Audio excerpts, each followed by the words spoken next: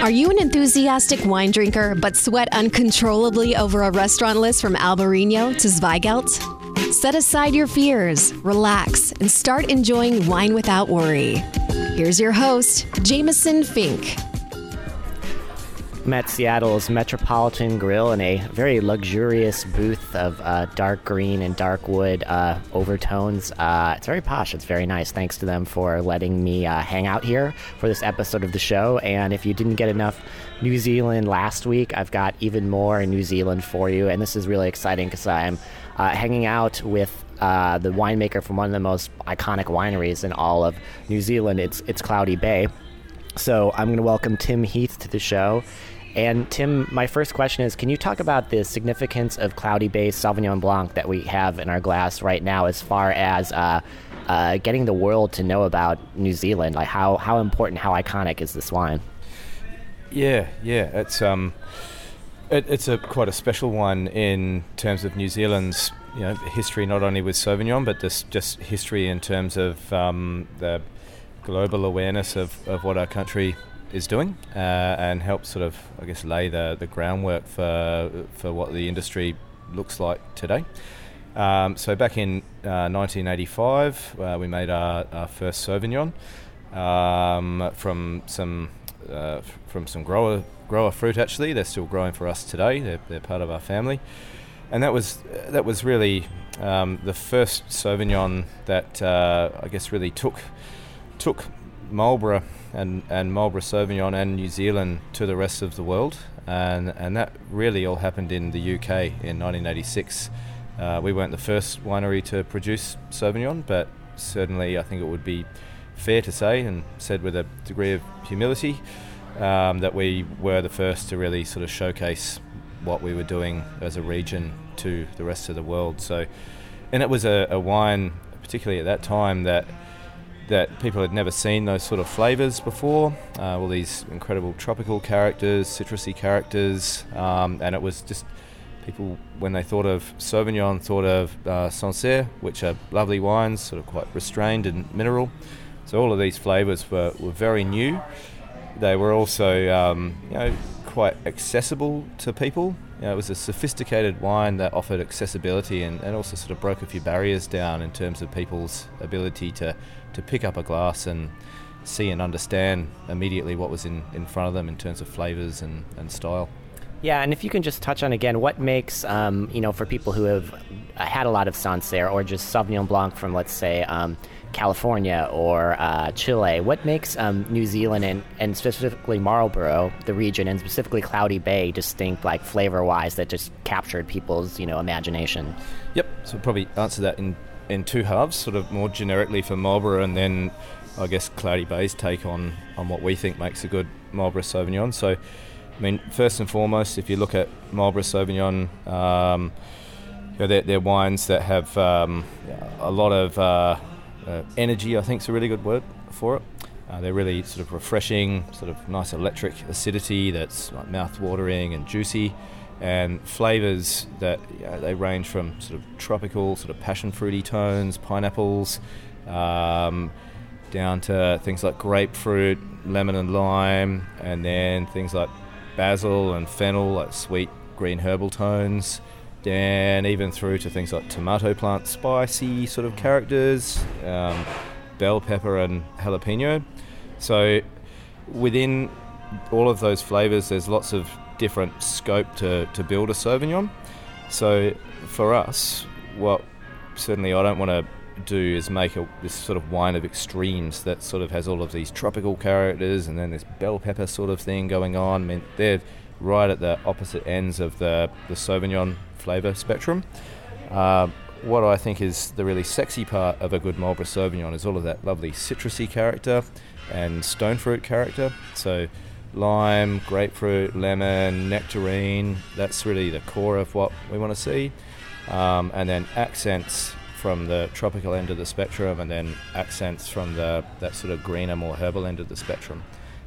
So I think when you buy a bottle of Cloudy Bay Sauvignon, you're buying really elegant and sophisticated Marlborough Sauvignon that has a degree of restraint, and balance and harmony, rather than being a wine of like extremes and just outright power.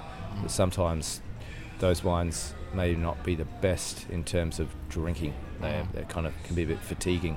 And the first job of a good wine is to be a good drink, so that's top of mind with all of the wines that we make. That's great. And then speaking of all the wines you make, I mean, I'm guessing, at least in the United States, 99.9% of people, their introduction to New Zealand wine is Sauvignon Blanc. That's their entry into what the country does. But I think right now what is, and something I talked about in my last episode, probably the most exciting thing happening now is Pinot Noir, and specifically from the central Otago region. Can you talk about, and we do have a wine here to taste from that, which I'm excited to try. By the way, we're drinking the Sauvignon Blanc right now. It's excellent. It's super refreshing and lively and zesty, but not like you said. I think a lot of, sometimes for me, the knock on any Sauvignon Blanc is they can be sometimes just too aggressive, just too in your face, and too like you said, sometimes too much of a good thing, but there's sort of, you got to walk that razor's edge, I think, sometimes with Sauvignon Blanc, and it's definitely balances on that edge and pirouettes. It's a really beautiful wine. Nice. But let's talk about Pinot Noir and the Central Otago. Why is it such a great spot for Pinot Noir, and when was that kind of discovered? Again, sort of mid 80s again. The whole Kiwi wine industry was going through a bit of a revolution through that late 70s, early 80s phase. The government was paying farmers to pull their grapevines out. A lot of things were planted to varieties like Muller Thurgau, Silvaner, Breidecker, varieties that you don't really associate. I've never even heard of Breidecker. Yeah, you probably don't want to either. But, things that weren't really aligned with high quality table wine production or still wine production. So, that late 70s, early 80s period, things were happening in Marlborough as well as Central Otago, and people were experimenting down there. There was a real school of thought that it was way too cool and it would never work in terms of growing grapes down there. And people were just trying different things. And I guess one of the things that people had planted was Pinot Noir, and it's a really similar dynamic to what happened in Marlborough. One of the things that happened to be planted was Sauvignon, and then after a few years, people saw some potential in this and went, "Wow! Of all the things that we planted, it's really giving us something." And that region has a really special relationship with Pinot. It's I guess in terms of climate, it's the most similar to Burgundy of any other region that we have in New Zealand, because it's a continental climate and we're a small country, so it's hard to get away from the sea. But that's an area that does that. But in saying that, it's very different to Burgundy. It gets a little bit hotter, but not so hot that the wines get baked out and cooked and lose their varietal interest. So it's just a region that has a really special affinity with the Pinot Noir grape, and to be honest, there's a lot of regions that have that affinity with Pinot Noir through NZ. You've got Marlborough, of course, Martinborough, the Waipara region near Canterbury. It's an emerging region called the Waitaki, which is quite cold and quite extreme. And for me, New Zealand's kind of like a big stretched out Burgundy. Each of those places has their own regional style. So there's a lot of diversity in the Kiwi Pinot Noir category, which I think is quite fascinating for people to explore and understand. And they're all on the, I know Marlborough is the north end of the South Island, correct? Yep. And then the Otago is also on the South Island, more centrally located? Yep, sort of south central. Mm-hmm. Yeah. So it's actually one of the most southerly grape growing regions in the world. We could argue over whether Chile has some of more southerly ones, but basically it's one of the most southerly grape growing regions in the world. So, and it's a place of extremes.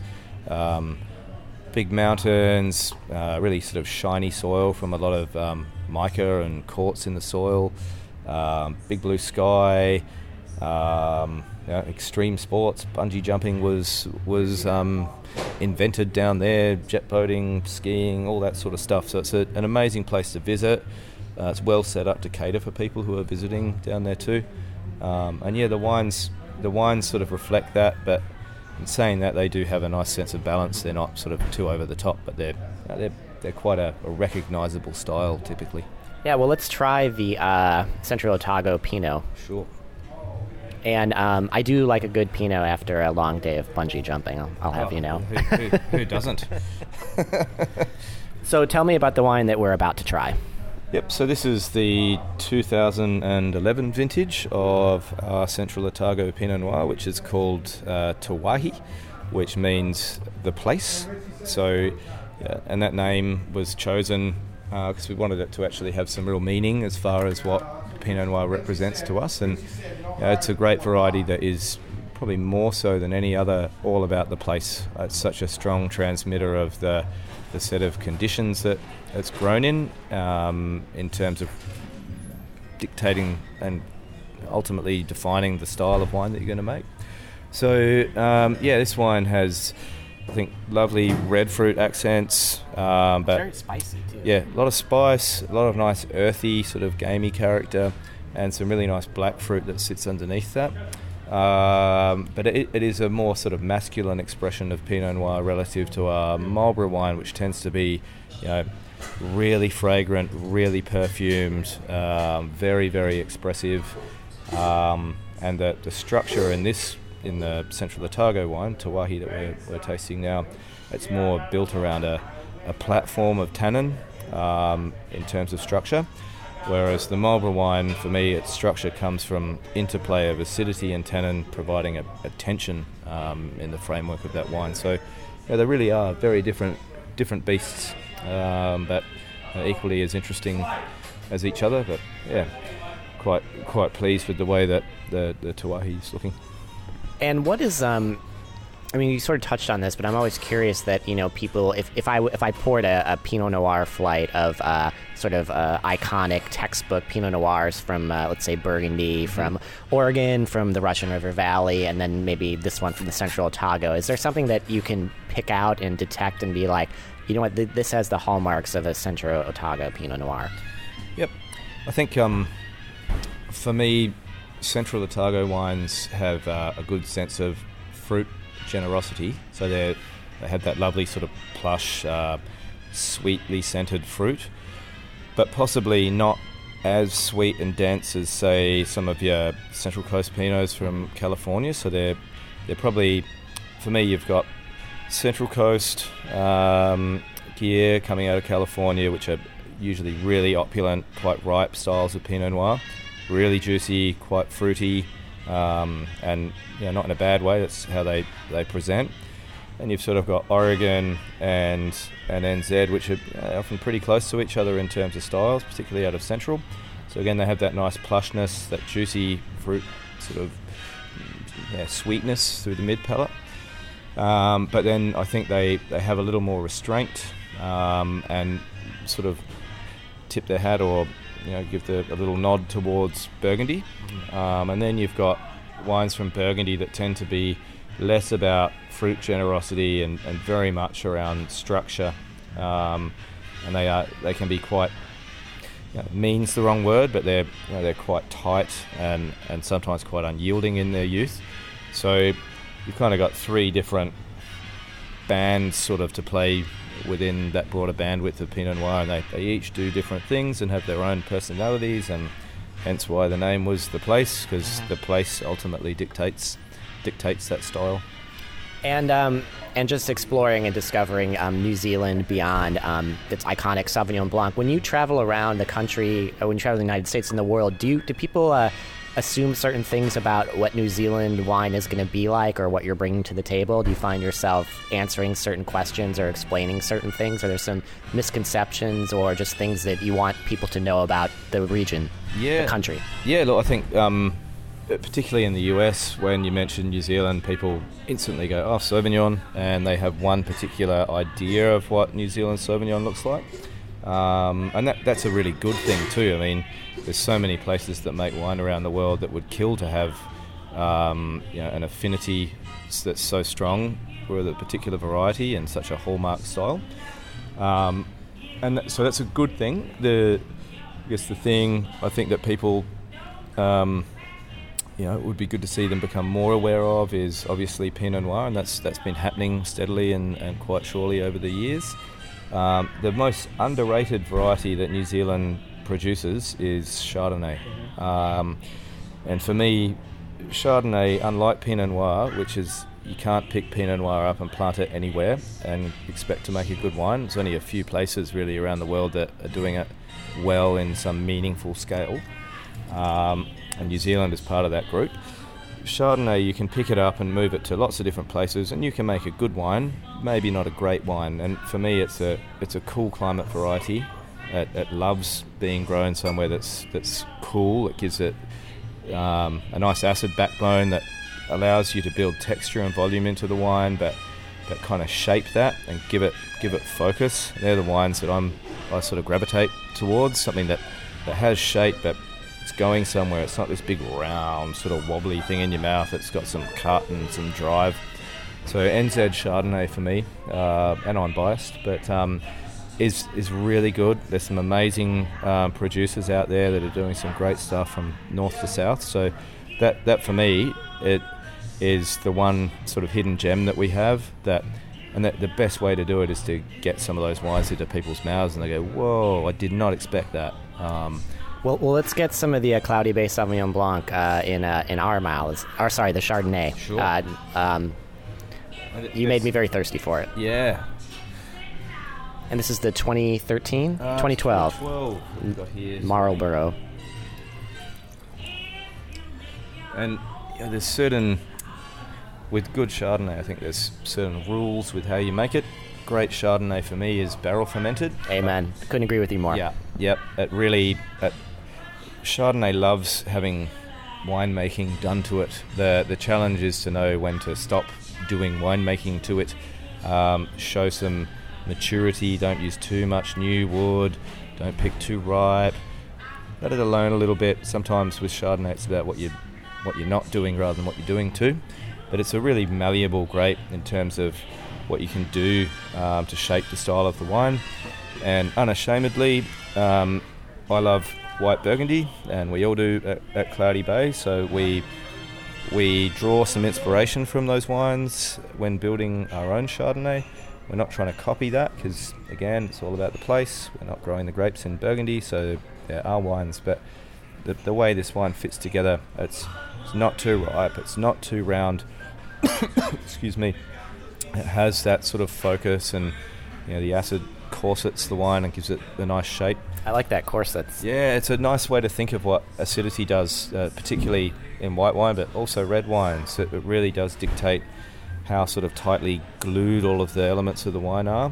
So really low acid wines are they're not glued up too tight. They're kind of round and rich, and sometimes they don't have enough sense of purpose.